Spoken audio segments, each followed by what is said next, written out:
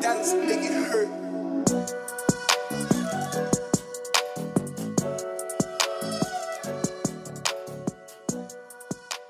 Hello, everyone, and welcome to Willing to Learn, where we believe that when we know more, we can do more. I'm your host, Dr. Ashley D. Dominguez.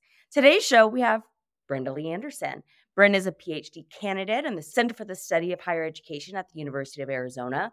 Drawing on critical qualitative methodologies, her research scrutinizes and interrogates structural oppression in higher education that impedes the success of minoritized communities. Informed by her prior experience supporting survivors of campus sexual violence as a campus advocate, Brenda's dissertation examines how institutional conceptions of safety do or do not meet the needs of students with multiple marginalized identities. Welcome to the podcast, Bren. Thank you so much for having me. Ashley, I'm really excited to be here and share a little bit about my journey with your listeners. Oh my goodness, yes. And we were just talking about our secret obsession for Bravo. This is not the that, but we both love it, and we are going to talk about that soon. Yes.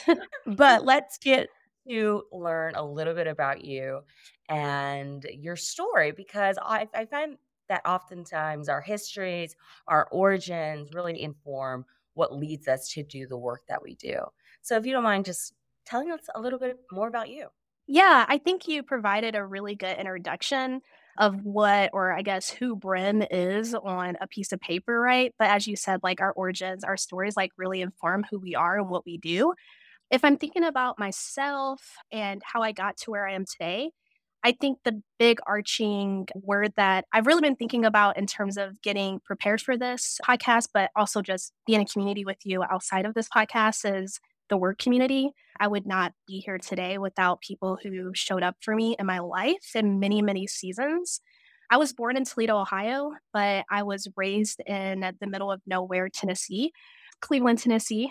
It's actually gotten bigger since I left for college. And I actually remember when I was like leaving for college, I was like, I'm never going back. And I go back for, I guess, the holidays. But I was like, at 18, I was like, I'm not returning home. Right.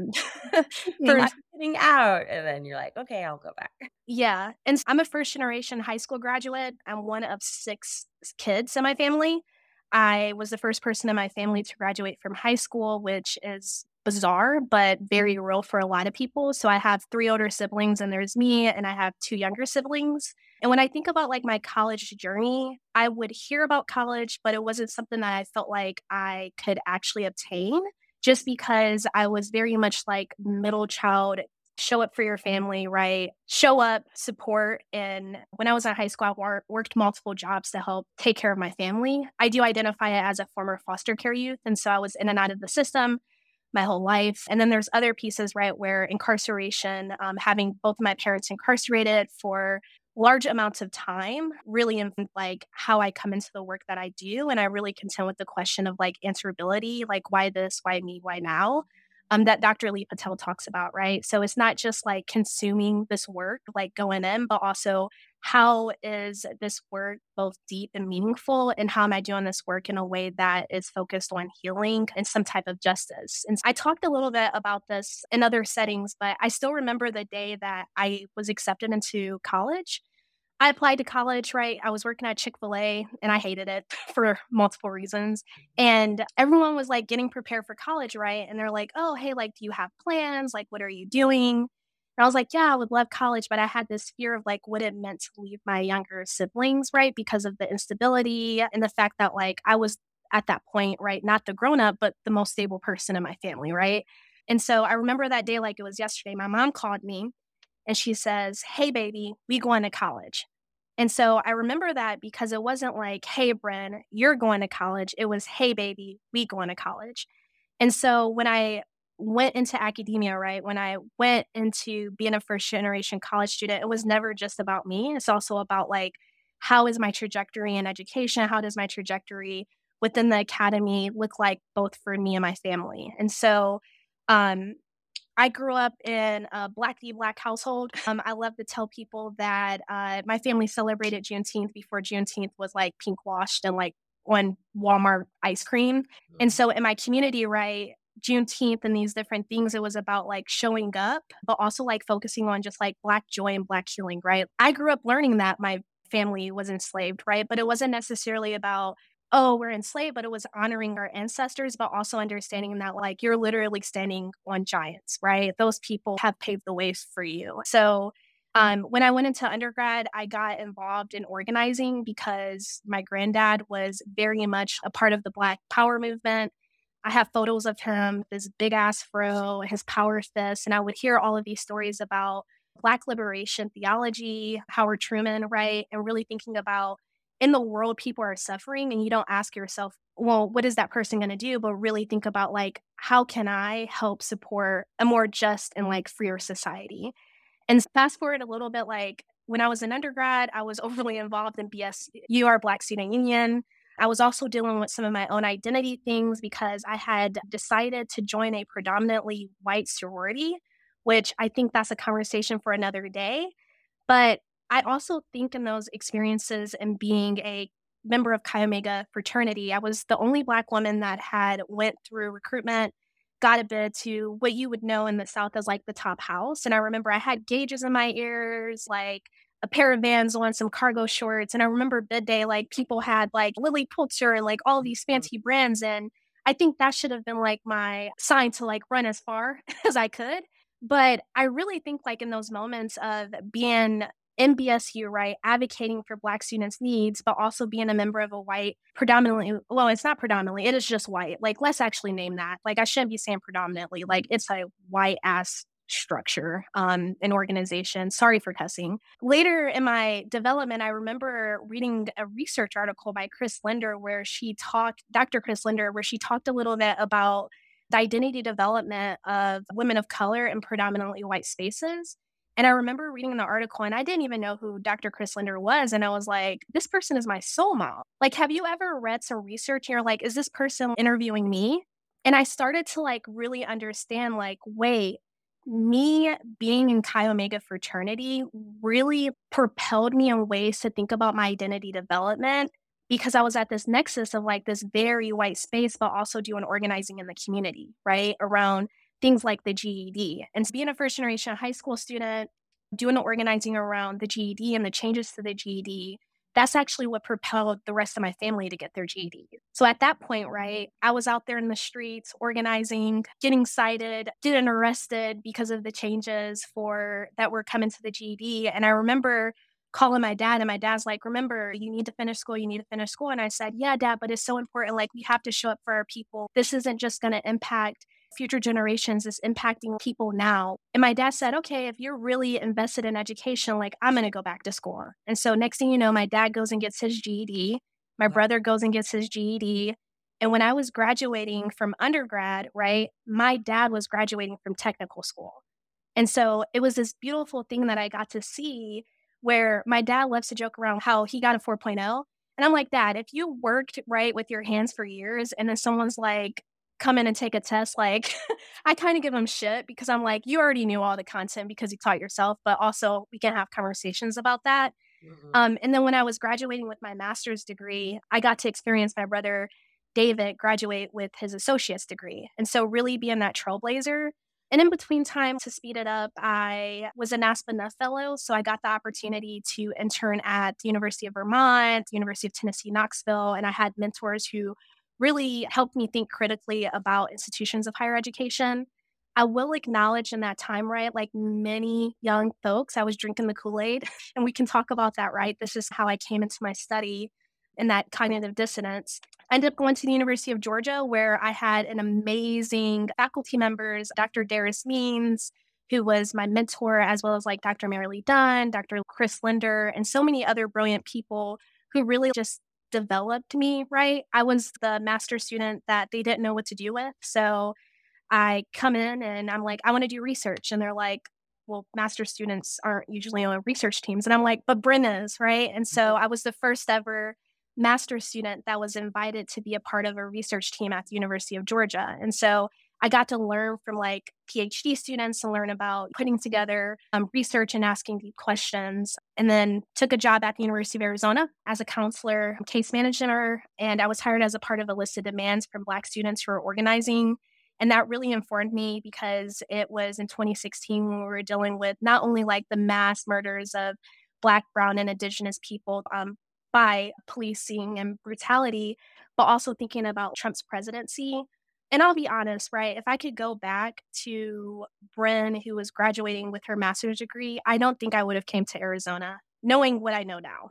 And Mhm. so I'm currently a PhD candidate in the Center for the Study of Higher Education, as you shared, and I'm a Spencer Fellow, a National Academy of Education Fellow. I'm a proud fellow, and every day I wake up, I actually was talking to a staff member with the National Academy of Education yesterday, and I made a joke. I was like, does NAEd, like the National Academy, know they picked me? And they're like, yeah, like we picked you. And I was like, I have to literally wake up every day and say, it's an honor to be a National Academy of Education fellow, right? It's an honor to be able to have funding to focus on something that has the potential to really change education. But it also reminds me that to never ever give up on your dreams. And I think kids like me who grew up in the hood, like we're always told, right? Like, you can dream, but that might not come into fruition. But every morning, I just remind myself dreaming and having hope and having desire is a thing that will liberate you, right? It's not seeing the tangible things now. I'm not saying that, and I don't want to confuse this of NAED has liberated me. Like, no, it's still a structure, right? It's still an organization. But I think this experience and everything that I've gone through, as I'm sure we'll talk about, to get to where I am now, it's like kids in the hood, we don't get to dream. And so I dream of an abolitionist future. I dream of a society where folks have what they need to not only survive, but thrive. And so that's what I hope my work will do. And I'm sure we'll talk a little bit about my dissertation and what that looks like. And I just hope that this conversation serves as a way for other scholars to, number one, not give up on themselves, but also think about how, again, community propels you. Thank you so much for sharing that. And I want to highlight here just not only the importance of you breaking generational cycles and navigating higher education and being a strong influence for your own family, for them to want to pursue school, be it a GED or an associate's degree, and how you were really pioneering that force in your family and how powerful that is, and what pride that instills in you to be able to say, yeah, I was a part of that. Like, I helped change the future and the course of this family. So potentially future generations of our family can move beyond just a high school diploma or Yeah, I think you bring up some really good points with that because it's interesting. I remember the first time I went home after like my first semester, a lot of stuff was happening, right? Like we had a tornado in our town. My parents' roof got like taken off, and I actually failed all of my classes and lost my scholarships. And I remember like being home in like just the unstable environment and reminding myself like I could actually go to bed when I was on a college campus. For the Mhm, first time in my life, like I didn't have to think about like if someone was ripping or running in the house, if I was gonna hear a gunshot, if I was gonna, like, just be afraid to go to bed because of just, like, the instability or if the cops were gonna bust in, right? Like, I was like, "I have to focus on my degree," right? And it's, like, messed up, right? But when your stability and safety is tied to an institution, but institutions in themselves are violent, like, that's messed up. And mhm. you bring up really good points because when I went home, I remember I was so afraid to tell my family, and I would get excited because I'm like, "These are all the things that I'm learning." And one of my siblings actually, no, it was my sibling, it was actually my mom. She said, "Don't bring that university shit into my house." And I was like, "What?" And I was just, like, so excited about some advocacy work that I was doing, right?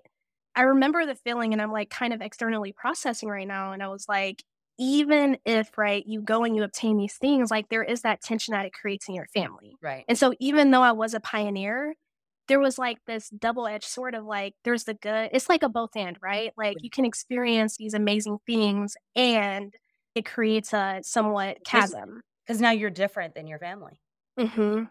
You're not Yeah. maintaining the status quo of what has been the norm, right? Yep. You're departing from that, and that can be painful for your family Mhm. members to see, and I've even experienced this in my own family where it's like, "Oh, if you go to college, you're gonna get brainwashed, and what if you Mm. just agree, or what if you start looking at me differently?" Mm. No, I'm still Brent from the hood, but my family calls me Beely. And I actually appreciate that because I think sometimes in the academy or in like well, the academy is corporate America. it is so easy to, like, live in a bubble, and I go home and I'm reminded, like, "Damn, people are actually still out here making a way, right, with no resources." And And so and I noticed that too when you talked about like, okay, I'm gonna go, first time at college, but I'm gonna go get involved in organizing efforts, or I'm gonna go get my master's. And even though other master students are not typically a part of these research projects, I'm gonna make a way to get myself in those spaces. So can you Mhm. talk a little bit about where that comes from? What qualities or mindset helps you put yourself in situations A that maybe you're not previously used to and uncomfortable in, and find a place to belong, even if there are these pressures or people that you're gonna encounter along the way who remind you that you don't. Honestly, I think, like, my granddad, my dad, and my mom. So, my granddad grew up in, like, deeply segregated South, right? And really learning, like, he was one of 16, like, Black women were out there having kids, right?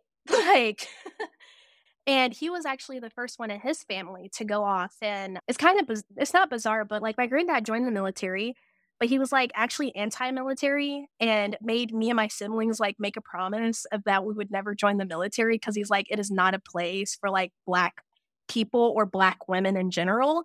But that's a conversation in, like, another way, but I think, like, him being that trailblazer and having an 8th grade education and joining the military and understanding, like, even though he was in the military, he still experienced discrimination from people who were supposed to be, like, his colleagues, right? Like, who were supposed to, like, take the same oath as him. Right. And then I think about my dad and my mom. My mom is biracial, like, she grew up in the South, like, Montgomery, Alabama, right, to a white mother and a Black dad. Essentially, one of the things I was always told, and maybe not the most eloquent ways, because, like, my mom is not gonna give you, like, the feedback in a little sandwich, right? She's just gonna say what she needs to say and keep it moving. But it was always this idea of, like, the answer is no, right? You live in a society because of the color of your skin, because of, like, how you're situated, the answer is always no, you can only make it a yes. So if you're always gonna say, "Well, I'm not gonna put myself out there because of rejection," or they're gonna say no, then essentially, like, the answer will always be no. And I Mm, think, like, even in that, as, like, I'm processing, right? Like, there's some messed up undertones in that, right? Of, right. like, were my parents particularly thinking about assimilation, right? Were they thinking about when they were telling me these things that I needed to be a particular type of way in order to quote unquote survive? But I also think about, like, when I had these moments of stability in my life through, like, my foster parents who, like, I'm still super close to this day. Like, the day that I got married, I remember, like, my foster dad actually, like, came to the wedding and, like, prayed over me and my partner, right? And my foster parents were there because I see them as, like, my parents, right? Like, 4 Mhm. different families. Like, at this point, I have 4 dads, 4 moms, lots of Black aunties, lots of cousins, lots of kinship networks, and anytime I was in these spaces, right, I was always told, like, if the answer is already no and you're making it a yes, when that answer becomes a yes, it's what you do with that, right? And so, how are you also thinking about reaching back into your community, right? Mhm. How are you also thinking about bringing other people with you? So you don't just walk in a door and close it and now allow anyone else in there. And so I hate the analogies of, like, a seat at the table because I don't really need a seat at the table. Like, I don't. Like, I think that idea is also rooted in, like, really messed up things. And it's like community gets you places, but when you get to a place, right, you don't forget about that community. And so, for example, like, when I was at Georgia and I was the first master's student that was invited on to a research team under the guidance, first I was with Dr. Mary Lee Dunn, and I really appreciated this. The study was about poverty, right? The University of Georgia is this massive, like, top tier institution, right? The birthplace of higher education, and it's surrounded by, like, housing projects. So going into this beautiful campus, I'm like, those are, like, the apartments that I grew up in as a kid. And I had this group of researchers who were trying to think about how students, privileged students, right, at UGA were learning about poverty because of where they were situated next to, like, where the campus was situated. And so in those conversations, I remember, like, the doctoral students and even Dr. Dunn would be like, "You bring such a different perspective, Bryn. You bring such a different perspective." And it was like, yeah, I'm bringing, like, the years of, like, living in the hood, right? and having the educator come in and be like, "Hey, can you fill out this survey?" Or, "Hey, for" remember when those McDonald's, like, coupon books Mhm. were a thing? They Monopoly? would co they would, like, especially around Halloween, they would come Yep. out and you get $1 for, like, the Sundays, and, like, the researchers would come in and be like, "If you come and do this, here you go." Like, me and my siblings, we were rolled up 6 deep. We're like, "We're getting one for all of us, and we'll make sure we have food for the rest of the week." And it's just really thinking about, like, it's never been just about me, it's about community, Mhm. and I think, like, just the people in my life really just said, "The world is a weird place. The answer is gonna be no, but when you get a yes, don't close that door. How do you bring your community with you?"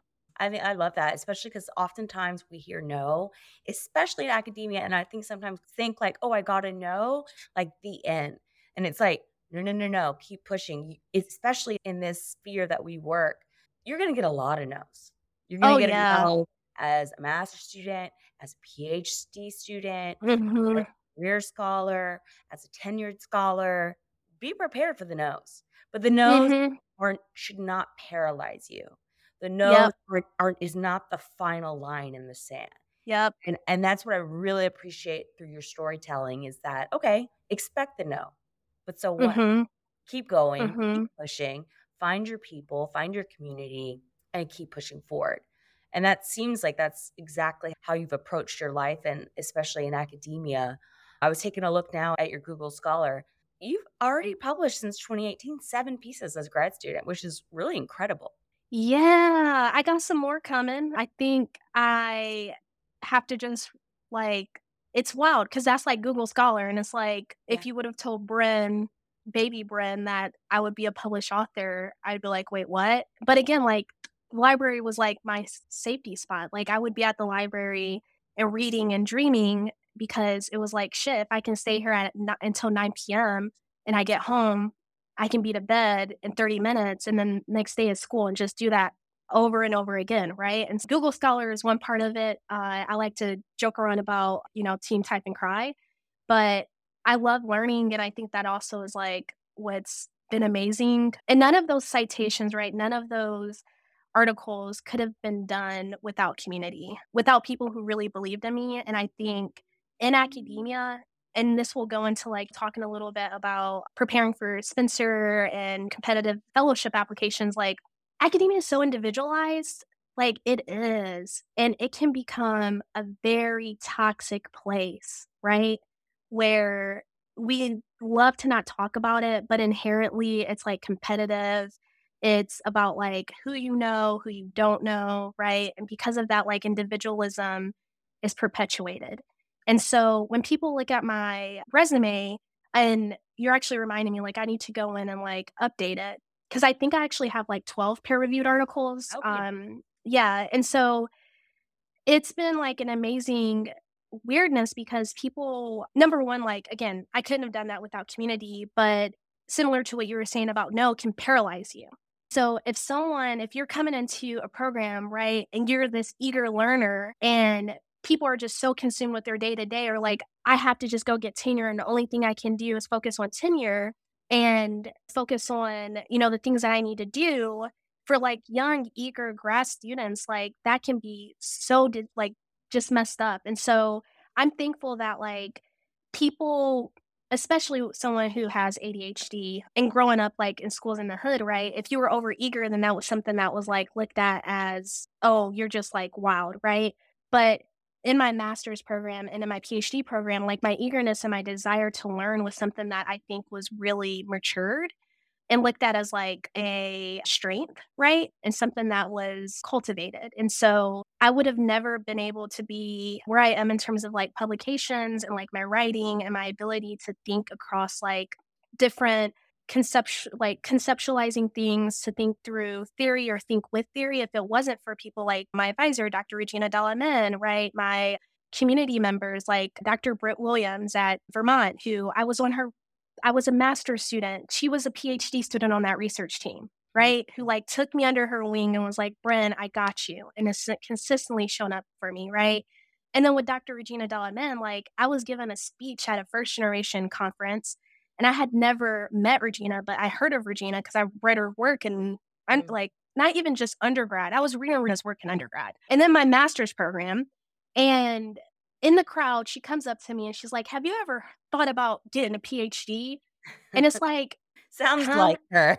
Straight to the Yeah, like, point. and I looked at her and I was like, "I hate the University of Arizona." And she's like, "Give me a call." And I'm like, "Oh god." And so again, like, I wouldn't be here without people who really just cared for me and, like, protected me around, like, not protect me around individualism, but, like, did the opposite of that. They actually, like, see things in terms of collaboration, right? Of like, yes, I need to get tenure, I need to get to my next step, but I'm also gonna bring students along. I'm also gonna bring other people along. And then as I started to develop like confidence, I was like, I'm gonna lead my own work. And so it's been trial and error. Like I've gotten a lot of no's. Like I know right now I'm talking about the yeses, but y'all, There I were cry all the time. I've ran so many marathons and half marathons in this PhD program because I like to talk about the fact that if I can run, I just shut my brain off. And then by the time I'm done with that, I'm like, all right, it's in a box. So let's talk about that for graduate students who are thinking like, "Wow, like how do I get opportunities to publish like that?" If I look up to Bren that she's been able to make these relationships, forge these connections, have people take her under her wing and it's been really a fruitful collaborative experience. How do I get those types of experiences? What advice would you offer them? I'm think I'm giving myself some advice because I struggle with this. Send that damn email. I become paralyzed. And I don't think it's anyone's issue but the academy. I think we put people on pedestals, right? I think we read people's work, but we don't truly know who they are. And because of that, you then create this narrative of like who that scholar is or who that person is. But at the end of the day, like they're a human and like they're flawed. Like they're flawed just as we are, right? And send that damn email, right? But when you're sending that email, know exactly what you need. So I think I learned early on, it's not early on. I think especially after COVID, our society is so like we doom scroll, so we're just scrolling all day. If it's not on like Instagram or X, remember I'm a part of Black Twitter, so Twitter, not X. I think sometimes, like, if you're not intentional about sending the email, it's easy for people to just, like, scroll and just keep on going because we did that multiple years because we were all stuck in a house, right? And we haven't gotten out of that. And so send the damn email, but be mindful of what are you asking for? What do you need? And also just, like, send the email and ask to engage with their work, right? But also, like, it's not just about your work, but I would love to, like, just to get to know you as a person. Mhm. When it was announced that, like, I was a National Academy of Education fellow, people came out the woodworks. It Really? was wild. It was wild. Okay, so let's get into that because we have talked about the power of no's, but we're gonna get into a big power of yes now. You are a 2023 Spencer Dissertation Fellow. Big congratulations. This is Thank obviously a you. huge award, very prestigious award. But oftentimes I feel the conversations on how does one get inspired or encouraged to apply? What's that process look like? You get the award. What's the reaction? So let's go back to why did you apply in the first place? Yeah, and I'm just gonna be transparent. I know this is gonna be on a recording for the rest of my life, but hey, I was your student affairs professional who worked and went to school full time, and I realized that, like, I was a better researcher and academic than I was as a practitioner. When you grow up and your orientation is to justice, right? Is to thinking about how systems of oppression impact not only you, but your family and other communities, you can no longer turn off that critical brain. And I'm not saying that people that currently work in student affairs aren't critical, but I came to a point where it was like, yeah, I'm actually advocating against the institution that hired me. How is that positioning me as a Black, queer, non binary person in a very particular way? Right. And it's very, very interesting. I was exhausted and I was like, I can't do this anymore. And I remember when I was preparing for fellowship applications or thinking about them, I was very clear with Regina, like, I want to apply for Spencer. Like, what are other things that I can do? Because this is just like not sustainable. And I also, at that point, as you talked about, I was writing and I was on so many different research teams that like the work and the research, sorry, the practice was informing the research, but the research wasn't informing the practice. And we see that a lot in higher ed, right? We can go out, we can do this work, but then like there's a disconnect because of institutions. And so I was very open and I just kept saying, "Hey, I want to apply for this." But And why so did you even have that in your mind to apply? Did someone suggest it? Did you hear about it from someone a peer, a professor? I knew there were options for funding. How I came to understand what Spencer was, or the idea of Spencer and National Academy of Ed, is because my mentor Darius Means was named a National Academy of Ed fellow. Okay. And I remember I was on Twitter and I was seeing this and I was like, oh, like this is fancy. Like, what is this? Like, this is like, I thought it was MacArthur, honestly. I was like, I remember being like, congrats on MacArthur. And Darius was like, I'm not a MacArthur fellow, but I appreciate it. And so then I would be in these circles, right? And I would meet other like fellows and I would hear about like the Dr. Amanda Ticini's, who also is a postdoc. And then my advisor was a postdoc fellow. And then I was like just exhausted, right? In terms of being a practitioner and being brutalized by an institution and realizing that the people who hired me to literally advocate against them. It was like this weird thing that Regina sent me. Well, she sent like everyone on the educational leadership policy and practice listserv. The Writing Center does this like summer development opportunity research fellow program where you get paired with a graduate student who has been awarded a nationally competitive fellowship and they help you develop like a first rough draft.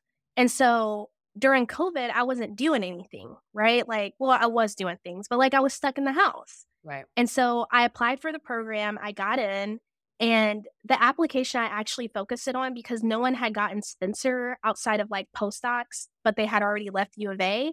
They actually had me writing my fellowship for the American Association for Undergraduate Women because there were like graduate students who had gotten that. And like they also have grad students who were mentors who had gotten like NSF. You were Um, writing these 2 applications at the same time? I was focused on AAUW, the First. American Association. Yeah, so this is 2 years out. Okay. And during that time, I did that, and it was like a year out, and then that following summer, I went back in and I said, "Okay, I'm not gonna apply for the Association for Undergraduate Women, I'm actually gonna apply for Spencer." And the reason why I decided to apply for Spencer was because it was my plan was to quit my job, right? Before the trauma and all the stuff that happened, my plan was to quit my job because I was like, there's no way, given my dissertation subject, given my topic, I'm already tired writing a proposal and like writing in general. There's no way that it would be sustainable for me to be able to like work and complete a dissertation. And it would be disingenuous to my participants, right? So if I'm saying I'm centering the most marginalized, I need to center my study participants. If I'm saying I'm taking up standpoint theory, right, I need to center and literally take that up. And so it was like a all or nothing. I had literally was like, I can't do it. And I remember telling Regina, like, if I don't get funding, like my plan is to take out some student loans. Like I want to be able to focus on my dissertation because in so much, right, it was Brenda not only is focusing on writing a proposal, but she's working 80 hours a week. And then she's also publishing and on this research team.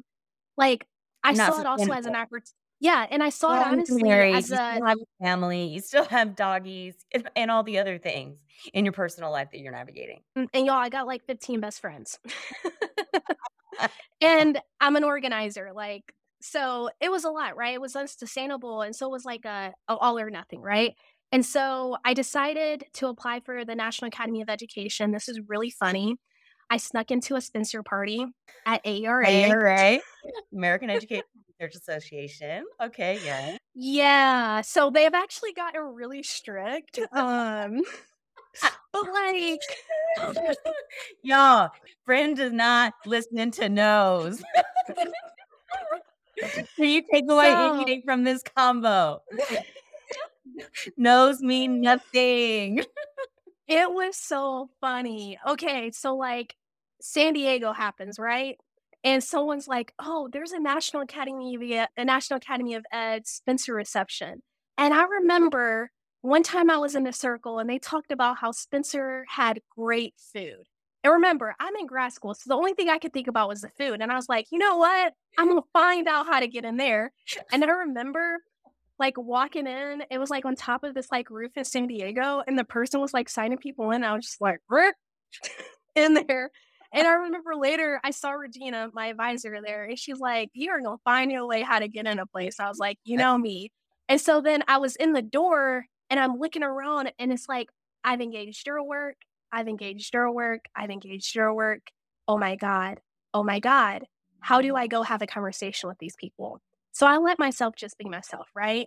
I'm over here literally standing next to people that, like, again, I had made that comment of like, "Oh my god, this is my soul mom, they don't know I exist." It was like one of those, like, nerding out academia moments, and I had to just remind myself, like, these people are human, like, they're human. And after that, the Spencer, like, officials, they gave a overview of, like, what Spencer was, and I really enjoyed how they were committed to funding opportunities that would have an impact or had the potential, right? And I'm gonna use potential, had the potential to change the face of education. And I was like, "Oh." And then I was talking to other grad students, right, who had been working on their applications for, like, years, and I was like, "I'm so behind. I am so behind." So you had Um, other grad students who are applying for the dissertation fellowship who have been working on their application for years. for years, like, literally years. And at this And point, how long had you started working on your app? I hadn't. I had just found out about National You're Academy of Ed, finding out about Spencer. it. Okay. Like, I knew, like, a postdoc, right? And you see the, like, Twitter announcements, but then I'm going to the party, and I'm realizing, like, "Oh, like, not only are the appetizers great, but, like, this is a huge deal." Right. Like, Get money. I'm gonna be fully funded to do my research. They offer snacks, like, yo.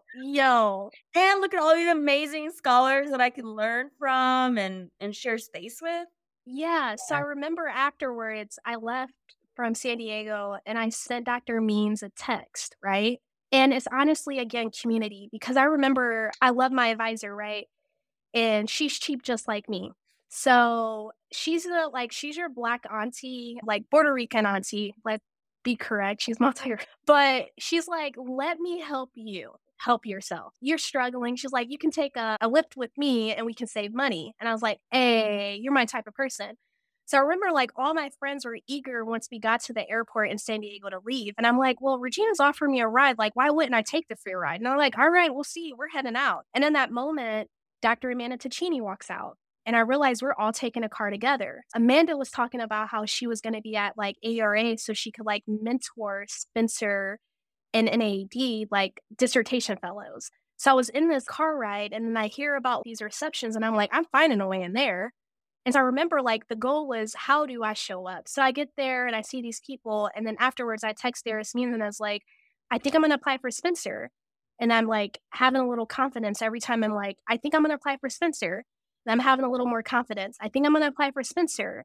And then it was like, "You know what? I'm gonna do this." So that's April, right? The 20 application, this is 2023? Yeah. Hold on. Time. So ARA last year, 2023, we were in was in Chicago. So the year before was 2022. yeah, Yeah. We were in where's San Diego. and the application was due in November. Is that correct? October. It was due in Okay. October. Okay. In May, I met with Regina and I was like, "Yeah, this is my plan." And then I started to think about, like, letter writers and those things. And I just, like, I hustled, literally hustled throughout the summer. And I felt like I was writing my proposal all over again. And my piece of advice is that, and I've learned this, it's very, very hard for me to ask for help. And I think there's a lot of socialization, like, with that. And I want to say it's hard for me to ask for help because it's I've internalized, like, this idea of, like, well, what if I'm a burden, right? Like, this person is busy, and I've worked on that, and I still am, and my biggest pieces of advice is, like, share your drafts with your kitchen table, and I'll talk about a kitchen table well before you get to, like, September, well before you get to September, because I had invited 4 people to be a part of my kitchen table. So my kitchen table was like the people you don't just invite anybody to come have lunch, dinner with you at your family, like your table, right? And so there's like this level of vulnerability when you invite someone to your kitchen table, right? Because they're seeing your house, they're seeing your family, you don't know what's going to come Beginning up. thought, some of our Mhm. most And so, vulnerable pieces, some usually a yes. lot of the pieces that don't make it to the final stages, you're letting them Mhm. those aspects of the writing. and the work that you're Yeah. thinking about. Okay, good. So I invited Regina as my advisor, Karina Salazar, who's on my committee, who's also a postdoc, which has been such a beautiful moment to be able to share that with Dr. Salazar. Like, Karina is amazing and reminds me that, like, you can do this work and still be deeply ingrained in your community. I love Karina. I invited Dr. Britt Williams at Vermont because she's known Bryn since Bryn was out here doing weird stuff. And I invited Dr. Nolan Cabrera because I took class with Nolan, and Nolan actually challenged me in ways that I'm super appreciative of. Right. I think that sometimes it's easy. He does this thing where he's like, you can't just explain, you have to explain and analyze. And so Nolan pushed me to like thinking about when I'm writing, right? Don't just explain, like explain, then analyze, right? Where he really helped develop that, right? And so that's like my kitchen table. I'm trying to think like if I am missing anyone. Oh, Dr. Jamaica Delmar, who is a professor of practice in our department. And I remember when I had first asked her to be a part of my kitchen table, she's like, girl, I've never applied for this fancy stuff, but like, I'm going to show up for you because like, I think that like, you're going to be a Spencer Fellow one day. And I was like, you really think so? I was like, I've been hearing horror stories of people who have applied like multiple times and like didn't get it. And like, again, remember, there's so much shit that's also happening in my life at this time that I could feel the pressure. And so So these scholars comprise your kitchen table, and they are how soon are you sending them drafts? this is what happens, okay? I'm have transparent moment. They're like, "Hey, send me your draft." And I'm like, "I will." And I would do the pivot, right? Yeah, because at that Like, "I'm not time ready," type of pivot. Like, yeah, but "Oh" like yeah. I could have been ready, right? Because honestly, like I was ready, but I wanted to be perfect. Let me actually just name it. I wanted to be perfect. Mhm. And I think sometimes, like in the academy, because of socialization, when we put these scholars on pedestals, it's hard to acknowledge that they're not perfect. So you don't need to be perfect. And so essentially, what was happening is I was working two jobs. I was the director of a Black Cultural Center, and then I was also the director of a grant that was focusing on social justice. And I was supervising 15 people, literally 15 people. I was getting to work at 7 and I was not leaving until 10. And then I would go to work on the weekends and spend hours working on like edits for my dissertation, like fellow application. You feel like that the application, in a way, got put on the back burner one too many times just because of the Yeah. pressures and responsibilities. So then 4 days before the application is due, Yes. I'm sitting at work and my supervisor calls the cops on a black student in a wheelchair. Right, right, right. I end up getting pushed out of my job. This is a Friday that this happens. That application is due on Wednesday. And at this point, what stage is it in? It's like, let's say 99.9% done, but, Regina gives intense feedback and Nolan gives feedback, and I hadn't incorporated their feedback because I was like, "Oh, I'll do it." But that weekend, I remember because of, like, how traumatic having the cops come into a Black Cultural Center, trying to show up for students, and really thinking about like, dang, a place that was a place of safety for me at the University of Arizona, the Black Cultural Center, is becoming a place where like I'm seeing like police and like people with guns show up. And so I remember I slept that whole weekend. And I remember Regina texted me and was like, as much as you can, like just push through. Like we have to work on Spencer. Like your focus is Spencer. Your focus is Spencer. So essentially, like Regina, I remember was texting me throughout that weekend because I was just depressed and I was having an identity crisis because again, like I was socialized into student affairs, right? I was a NASPA Enough fellow, right? Like I loved the work that I did, but I was also already experiencing cognitive dissonance. The place that should have been a place of safety for not only me as a Black staff, but like Black students was just like violated.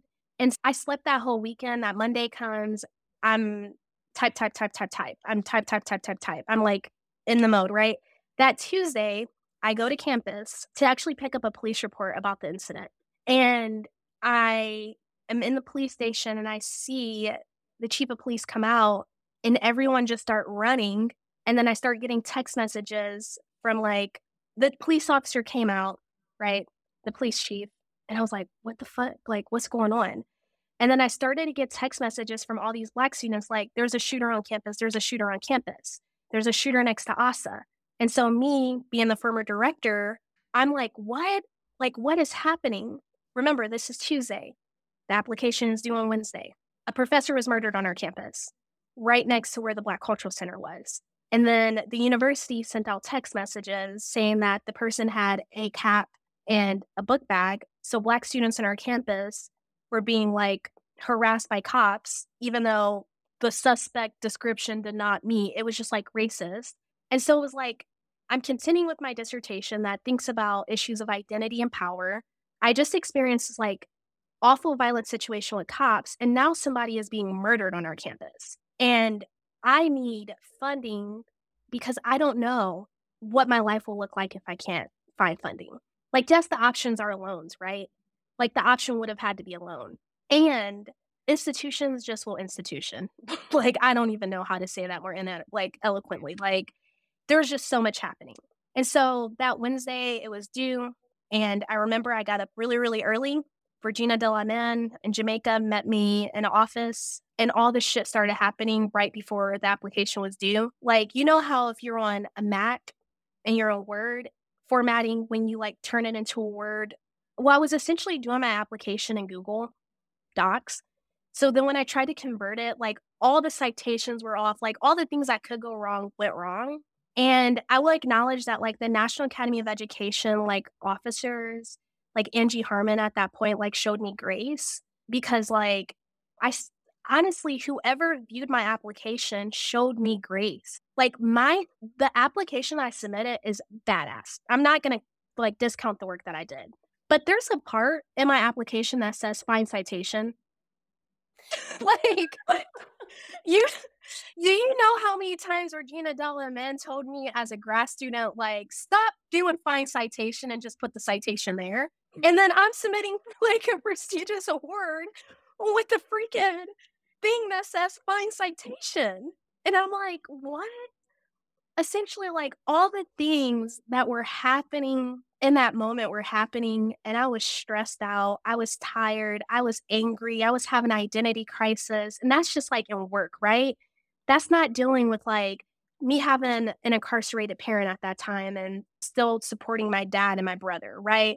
This isn't just the stuff that comes up in life because, like, life-wise. This is just, like, what was happening at the University of Arizona in particular that just was, like, you're telling me not only did the cops come and storm the Black Cultural Center, but 2 days later, somebody was murdered on your campus in the same week? Yeah, a lot And of in that things time come up unexpectedly, and all these things were thrown your way to make it even more challenging to reach that finish line. But it also sounds like, thank goodness you had an incredible team of support really lifting you up and saying, "Let's go. We're doing this. Come to the office. Let's go." I want to ask for those who are interested in applying to the dissertation fellowship, even though you set the intention of, I'm going to apply starting in April at ARA, about how much time do you think you really spent on the app? How much time do you think was really needed to write? And how many rounds of feedback did you get from your kitchen table? I would honestly say that if you're gonna apply, I should have actually started writing in maybe January. So January of 2022, I should have started writing. I think some of the things also could have just been taken out of my okay, this is such a, like, important question. It's such an important question. I would honestly say if I could go back, I would have started preparing my application maybe in that January, knowing that it was due in October. But I don't think it would have been like super intense, like I have to write every day. It would have been like, let me focus on this section, send it off for review, and come back. You could have Um, time to process, meditate on mhm, your writing, go through more rounds yeah, of feedback. Okay, good. So you're saying near to a year would be ideal for anyone yes. interested in applying. And I How much also would time do you say, how much time did you act would you say you actually spent? Do you think you really wrote it in about a month, oh no, no, no, no, no, couple no. months? It was a long time, it was a long time. So I think I had a great rough draft done, but what I needed to focus on and what I think my kitchen table and I'm gonna come back to kitchen table because what I talked about in terms of the kitchen table was just, like, faculty members, and it's not just about faculty, there were grad students who showed up for me, right, like, in my community, who are part of my kitchen table as well, and so it was easier for me to get feedback from them before I would go to my like faculty, which is an interesting concept. And I think that like if you're in grad school, lean into your community, like lean into your kitchen table of other graduate students. So And so you how many people would you say actually read your app before you submitted? I would say 4 people in terms of faculty and 3 people in terms of, Students? yeah, Okay. because as I talked about earlier, when you're asking people, ask for things that are specific.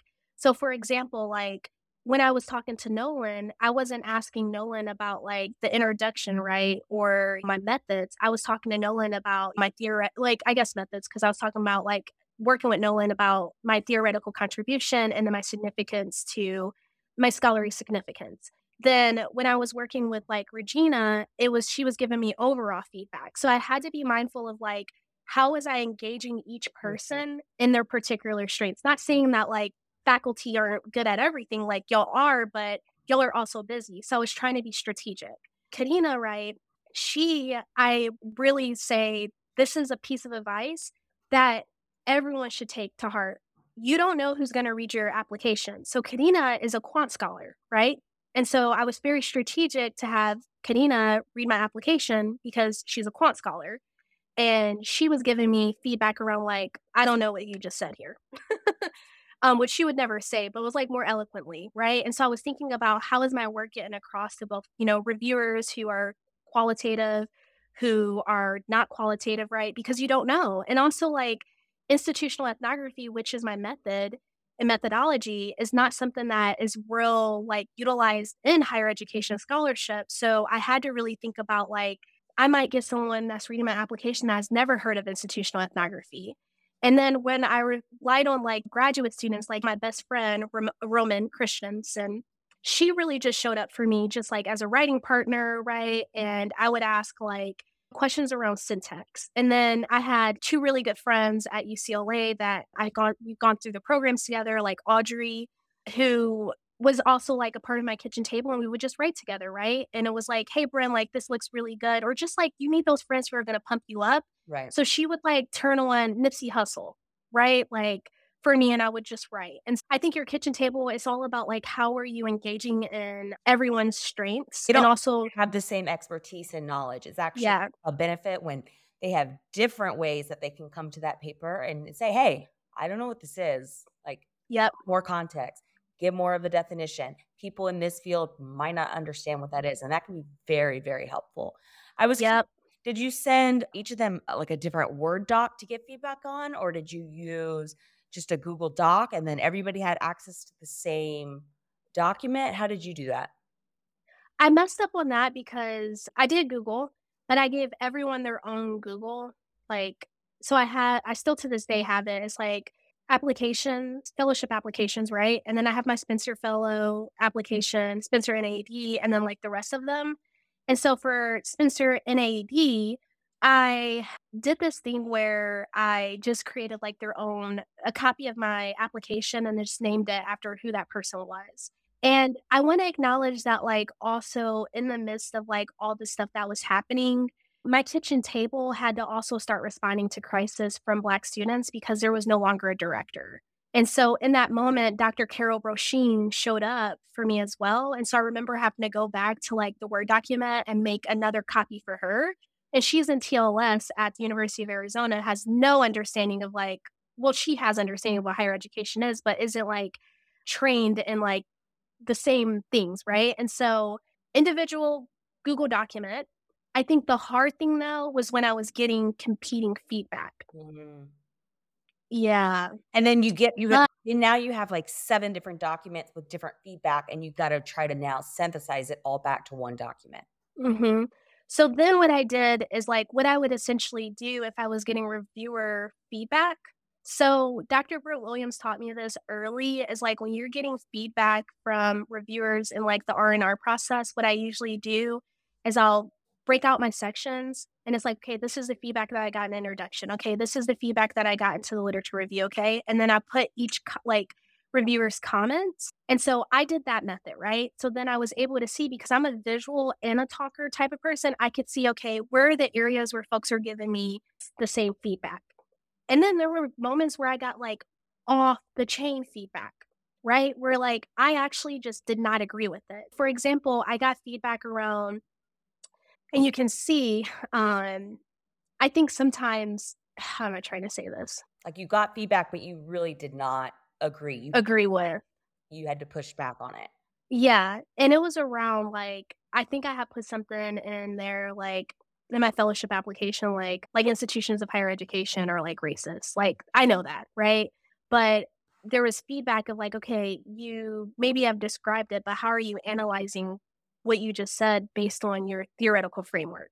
And some of the other things, right, because I think it's not I think I know because now I'm, like, in this, and I'm thankful for the opportunity to share, but when you're developing these, and I think, Ashley, you can agree as someone who's also gotten prestigious awards, there's so many people that are applying for these things. So you have to think about like in that first paragraph or that first like introduction of how you're coming into your study, like what is that cliffhanger? Mhm. And so one of the pieces of feedback that I got, it wasn't a cliffhanger, but time and time again, and I picked this up by listening to other people. And I remember I actually heard this advice at Spencer in San Diego when I heard someone else who was applying for a fellowship or they were a finalist. And I could talk about what that process looked like how you know where you're at. And I heard someone say they want to know how is your study making, like what type of contribution is your study making? And I think, again, because of socialization, because of how we put people on pedestals, I'm doing work on campus sexual violence, right? I was taught by Dr. Linder as a master's student who is well, has paved the way in terms of like campus sexual violence research in higher ed. And then Jessica Harris, who was just like brilliant. And so I remember when I was going into my like, how is my study significant? I was like, how am I making an argument, right? And it's not an argument against, and I had to like reframe my brain, right? Because it wasn't an argument against their work. It was an argument about how my work was going to be additive to this, right? Of like, yes, they've done all these things and this person has done this, but this is how my work fits in the middle. Mhm. And so at that point, right, with campus sexual violence research, it was focused on an individual level, it was focused on a macro, and my work is more organizationally bound, right? Of like, what is actually happening when we think about safety? So, in the feedback and things and the pieces around like where the focus is, there was three things that I focused on. And I have like something here. And so in my first like when I'm introducing, right, I'm talking a little about my study, and I have like 3 sentences where I just go straight in so that I can bring the readers along. And I'm like, this inquiry, it makes a theoretical and policy contribution in this way, right? My work does this, right? It fills this empirical gap. And so I was very mindful of like doing that at the beginning instead of sometimes how we're trained as doctoral students doing that at the end. The beginning, Because the introduction, or like in the project goals, or in the beginning of that description of the dissertation, or towards the end of the I did it in the introduction, in the inter right? I framed the problem. I introduced like my theoretical like conceptualization, which I'm sure we'll talk about. And then I was like, this is how my conceptualization is a theoretical and a policy contribution. And this is how my work will fill an empirical gap. Mhm. And then when I got to significant of study, I saw it as like a sandwich, right? Of like that nice little piece of bread where I was like, Linder and Jessica have done this, right? Kahn and Hirsch have done this, but my work is an organizational analysis, and this is how it fits. And it was beautiful. But Mhm. again, if I didn't have my kitchen table who gave me that feedback, right? If I wasn't willing to work through like perfectionism, I would have never been able to pick up these like little pieces that people were dropping. Like, imagine if I wasn't at San Diego being nosy and hearing someone else's conversation. Mhm. Like, I was getting those appetizers. That's all I gotta say. Sorry, Spencer. Right. And how many times do you think your kitchen table read and gave feedback? Regina, I think, read it the most because she's my advisor and she was also a writer letter. I met with Nolan twice and he gave feedback. Kanina gave me feedback once. Britt gave me feedbacks periodically whenever she could. But I think the person that read it the most was Regina. And I remember that because shit was hitting the fan, that Tuesday night I gave my best draft that I could do. And then I remember like, oh shit, I still have so much feedback. So that Wednesday, it was like, get to the office, team type and cry. And it was hard because it was like, I was team typing and crying on Pacific Coast time. with a 12 p.m. deadline, East Coast deadline, right? Well, 12 p.m. Pacific Standard Time deadline. But I was so emotionally tired and I was carrying so much that I remember when I actually pressed submit, I can't even describe like what my body felt like because it was like it's submitted, but now it's the waiting game and no one prepares you for the waiting game. Okay. Before we talk about the way, and I know we're coming towards the end of the conversation, but I would like any tips on organizing the application? How you did a little bit give us insight into sandwiching the significance, presenting that early on and also at the end. Any other tips or advice on just how you approached putting that application together? Yes, I have lots of tips. Okay. So, and I will also acknowledge that all these tips I'm giving you, the great Regina Delaman gave me. And then, yeah, like she also has just taught me so much. Yeah, she's like amazing. She is so amazing. We can have another conversations later about advisors and the importance of advisors. So, my pieces of things is Google Works, like with sharing documents, things like that, always save your drafts. I remember like on this document, it says B2, B9 final. I was on version 9 of like my fellowship, right? Yeah. Because every time I was like, okay, I'm ready. And then I was like, oh shit, I need to go back. Because towards the end, you have to pull off of Google or you'll be in the same situation where like my formatting was so off and it was like the crunch of time. So that's the piece of organization. I also relied on appendices in my application. So one of the things that I did is I showed a piece of my data because I entered my dissertation using social media data. So I put examples of the social media data that I analyzed in order to create my theoretical like framework or theoretical contribution to research. And I think that was really good for like the reviewers to see because if you're like, oh, I went on social media and I did this or I followed this hashtag, they're going to be like, okay. But like them being able to see it was like really good. Like I literally screenshot pieces of my data from social media. So I could like show them how I was like, again, thinking about this organizationally. Then I took my research questions. I had like my research questions on one side, and then how each data collection method was helping answer that research question, which again helped because you got to think those reviewers are reviewing hundreds of applications, right? Mhm. And so, what are they going to remember? And then my final thing that I did, I actually, when I conceptualized the campus safety apparatus, I didn't only conceptualize it in words, I visualized it. I worked with one of my dear comrades, Tahan Kenema, who is currently at the University of Wisconsin Madison, and she does a lot of like art based social justice work. And so she's like a super badass like photographer. And I remember being like, I can conceptualize this in my head, but like art is not my forte. And so I remember like being in her office with her and drawing my theoretical like contribution, right? And then her helping me actually create it. And so I was also able to submit that. So then when the reviewers were reading my application, they're like, oh, when Brenda's talking about the campus safety apparatus and what it's actually doing, this is what she means. Mm. And so I would say my piece of advice is like where you can lean on appendices so that you can say, see appendix X or see this, whatever. How many did you Um, do you know or remember? Data and research questions, pieces of my data, and then my campus safety apparatus, three. Okay. Yeah, three editions because you can't get everything in 10 pages. No offense, Spencer, NAEd, y'all. It's tight. Really? It's tight. But And another thing, but the appendices are unlimited. In a yes. way. I mean, there's room. So I want to say, like, I appreciate my advisor for that because taking her, like, I took intro to qual with her and I loved it so much. I ended up taking like Black feminist methodology and then I ended up taking like advanced qualitative research and doing all these like additional qual things that what I learned in Regina's class and intro, I was able to take into my other classes. And then other students were like, oh my God, where did you learn that? Where did you learn that? And it's like having a good qual professor or a mentor that is like understands their qualitative work is like it can either make or break you Crucial. in the Yeah, academy. so crucial. So it sounds like you presented this campus safety apparatus, which is your own theoretical framework.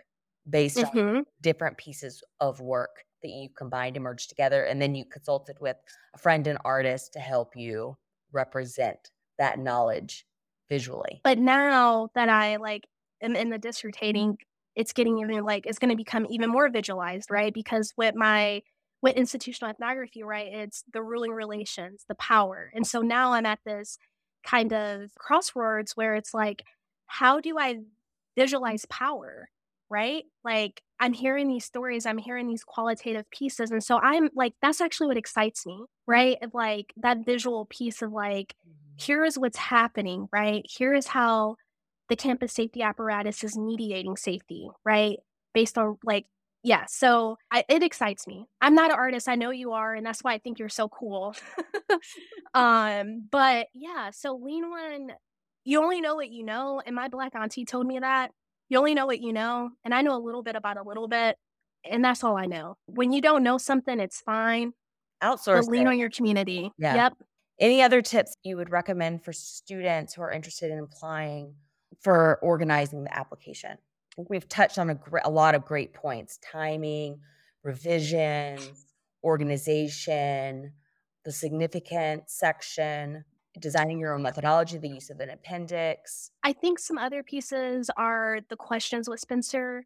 They have you submit, like, supplemental questions, like, in 500 words or less. Like, it's hard. Yeah, it's hard. Like, doing those questions is really hard. One of them was, like, "As a result of my study," and then you have to finish it and you get, like, 500 words, and it's like, "How am I supposed to answer that?" I would also say have fun with that question too. And have fun with those, like, open-ended responses, and then be you. Like, I remember naming, like, in my application or when I had to follow up, right? Like, so when you're, what's the word? A finalist, they reach out to you and they ask you, like, "Okay, where are you at in terms of, like, your data collection and things?" And I remember going back to, like, what I said I was gonna do and where I was because of, like, all the trauma and the fact that, like, my body when he literally went into, like, I was sick for months, like, So months. they reached out because you were a finalist, but you didn't know yet if you had actually received the award. And how much Yep, and time what's that wait time look like?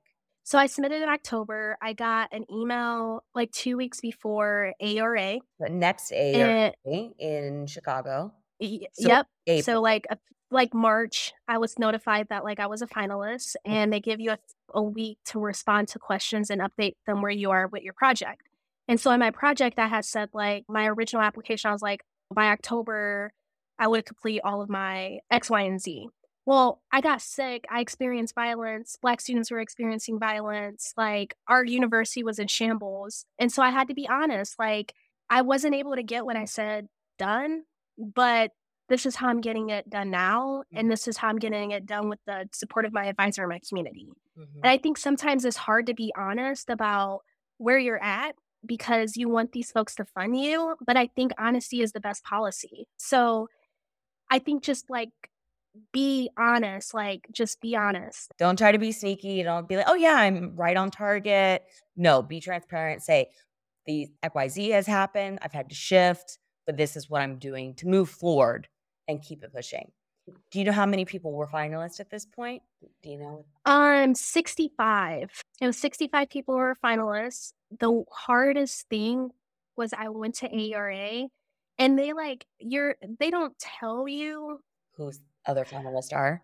Yeah, they don't tell you, and I also, again, because where I was situated, I told my community. I think I had told you at ARA that I was a finalist, Yep, yep. but it was hard for me to tell people, right? It was really, really hard, and so I told it, like, a few people, and the reason why I didn't wanna tell everyone was because I knew, like, there was so much happening, like, I had applied for 4 fellowships, and I was tired. I remember by the time I got to the Ford Foundation Fellowship, I had text my advisor, and I was like, "I don't think I can do this, like, I'm so exhausted, and the only thing I've been doing is writing.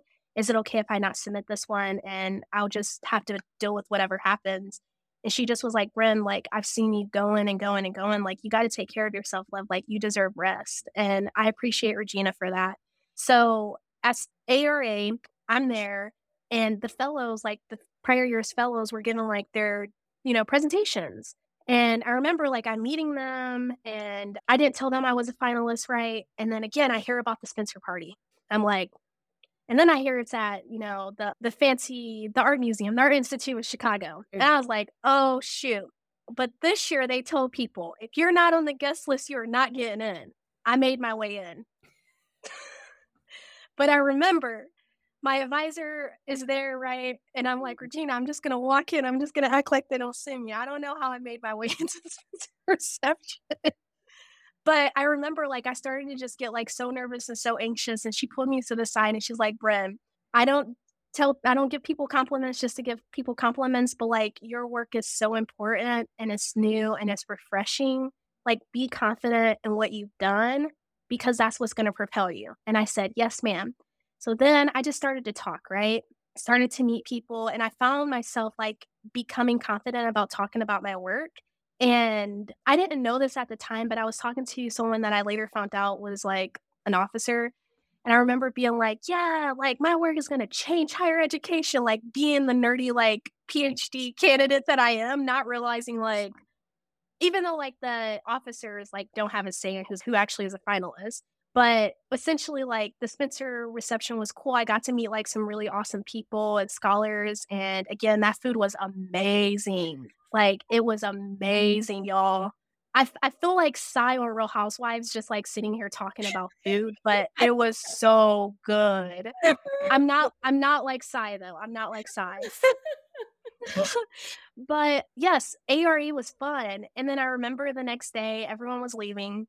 I still hadn't found out from Spencer, and I was sitting in the middle of Starbucks, Michigan Avenue, and I got an email that I was a alternative for the American Association for Undergraduate Women.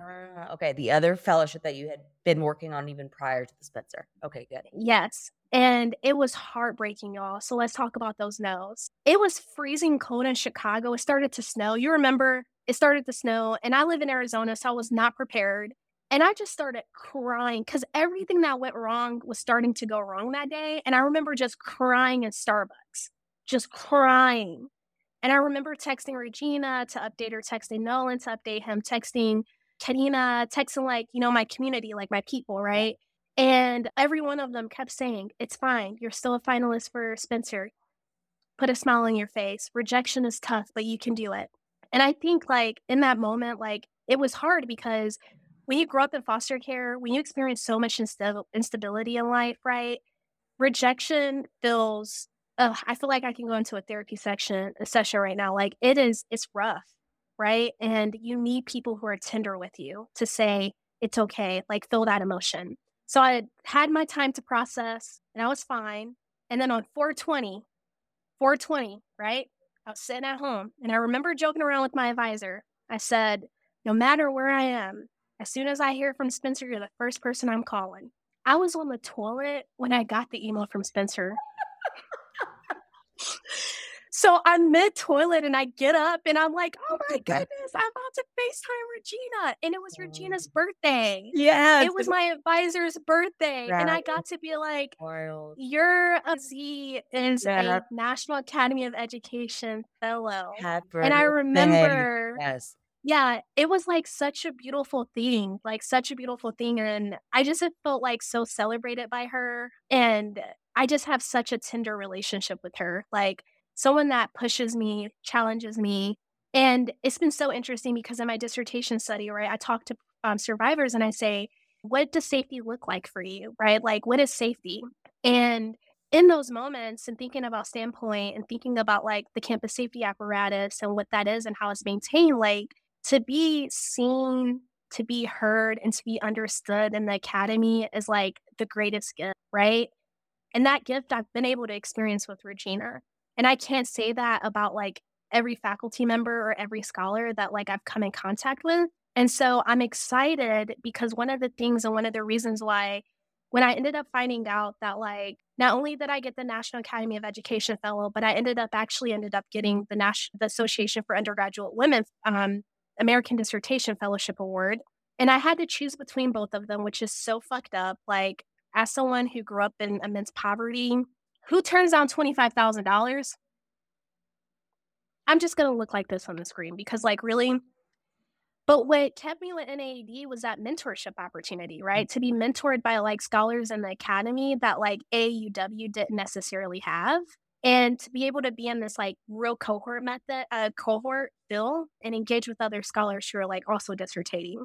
So, I've become, like, friends with, a girl who's doing this amazing, like, awesome project on, like, educational resistance in Palestine, and I'm like, "Heck yeah, like, free Palestine," but also, like, thinking about education, right? Mhm. And then I just found out last week that, like, my National Academy of Education mentor is Dalit Patel. Like, whoa. And this is Right. someone who, like, I've read their work and they're like my soul parent that doesn't know I exist. Yes. But, like, so I'm like, I'm so excited because I remember, like, one time I had a quick conversation with Lee. I remember walking away and being like, "They're like your everyday person, like, just human." And so I'm excited to, like, experience that tenderness with, like, Lee and with, this new doctoral student that I'm connecting with and the other ones that, like, I will be connecting with because, again, like, to be seen, to be heard, and to be understood in the academy is such a beautiful thing. And because of individualism, sometimes, right? Like I said this earlier, like kids from the hood, I didn't get to dream as a kid, right? Dreaming was the only thing. And when I remember, I would say, one day I'm going to do this. And my math teacher was awful to me, right? And I hate math still to this day because of it. But I remember in my doctoral coursework, I was like, I'm not just going to take stats, I'm going to take multivariate regressions, right? And so just because you like wanted to not cultivate a dream doesn't mean like I stopped there, right? Like it might have not happened when I was, in high school, but now I'm a scholar that I can like read these like concepts around like stats and actually know what I'm like, reading and like understanding the data, right? And so individualism is a thief of joy in the academy. Find your community and really just like focus on like being who you are. Oh my goodness, thank you. We're gonna have to pause there and hopefully bring you back on for another follow-up episode just to hear more about navigating that process, accepting the fellowship, and then hopefully hear more about how Spencer has helped you as a scholar. So definitely would love to have you back on in the future as an update episode. Thank you Yeah. so much for coming on, Bren. You are an incredible storyteller and so vulnerable, so transparent and candid, and I think it's really refreshing to listen and hear and learn from. Yes. So lastly, before I let you go, can you share any resources for listeners who are interested in your work or interested in writing for proposals? Yes. I have a few different recommendations or resources. Number one, particularly for folks in higher education, it is okay to leave the bounds of higher education to go learn some stuff. So, for example, like prior to me doing institutional ethnography work, I think I had found one other scholar who had published around institutional ethnography in higher education, and that's Casey up at University of North Dakota or North Dakota State, one of those. And I remember reaching out to them and kind of understanding the method because I was really interested in like, the correlations around power. And I really thought about like, how can I take this and think about it institutionally around sexual violence? And with that, you can only read so much. And if it's not like widely talked about, you have to think about how do you leave the bounds of higher ed. And so I sent the emails, right? I found like Dorothy Smith, like the person who created institutional ethnography, right? And then other people who have worked with her. And then I found myself a part of like this international group of like graduate and PhD folks from across the world who are engaging with institutional ethnography. So in the UK and in Canada and other places, like institutional ethnography is like widely used. And so there are moments where like I'm getting up at 7 a.m. so I can go to these like mentoring talks, but it's really helped me to really understand the method and also understand the confines of the method and how my work and how my like framework and what I'm bringing will expand that and rethink it in a little bit ish way. Some of the other resources is I think that it's important for you to breathe a little bit with writing. I purchased a book called They Say, I Say. It was like $5. It's like it was one of the older iterations of the book, but it's been really good for me to go back when I am actually making the arguments to figure out how am I not using the first introduction every time I'm talking about a particular point. And so it's also, like, helped my writing in many, many ways because it's kind of like a thesaurus, but for writing, and there's also like prompts and stuff. So it's like if you're making an argument, if you're making a comparison, like just like basic level writing. And I read the book in like maybe 3 days, and then I've have it like tabbed. It's like my new APA manuals like source, or APA manual, right? Like my APA manual is like about to fall apart. Like this book is now about to fall apart. Other resources, again, engage in the work. So if I'm doing work on abolition, right, I need to make sure that I'm staying up to date with abolition. And I'm also reading scholars outside of higher ed. Like, yes, I'm reading and engaging with like Charles H. Davis's work, right? But I'm also leaving education and thinking about like Derica Purnell, Mark Lamont Hill, who I had the pleasure of meeting at the socialism conference, who does anthropology cultural work, which is very connected to like institutional ethnography. And so I guess like in short, like read, like there's a joke that I would always say when I was, supervising folks. I'd be like, some people just don't read and you can tell. And in the academy, we have whole ass people with PhDs and who are faculty members that don't read, but will get up on a stage and talk about that theory or that concept. So release yourself from the bounds and the constraints of your specific academic discipline and move elsewhere. Nice. Yeah. Okay, tell the listeners where they can find you for anyone who's interested in getting a hold of you. Yes. For folks who want to stay connected, you can just feel free to send me an email. I created this email in high school and I still have it. Brenda Leanderson10 at gmail.com. That's the email that I stay up to date with because at some point I'll be off to a new institution. If you want to find me on Twitter or X with Twitter, you can find me at Brenda Lee XO, BrendaLeeXO. And I will just let you know, as it says in my bio, I'm usually there for the secret sneaker drops. I'm a sneakerhead. But if you want to engage, I like stuff. I'm a fake social media person. And then I am on Instagram, and you can find me at Bren Lee XO, so BrenLeeXO.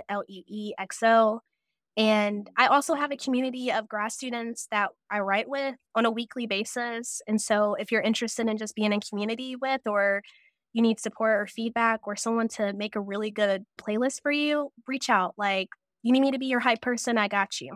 Awesome. Thank you so much for joining Willing to Learn and sharing your wisdom and your experiences with the listeners. Really appreciate it. Thanks.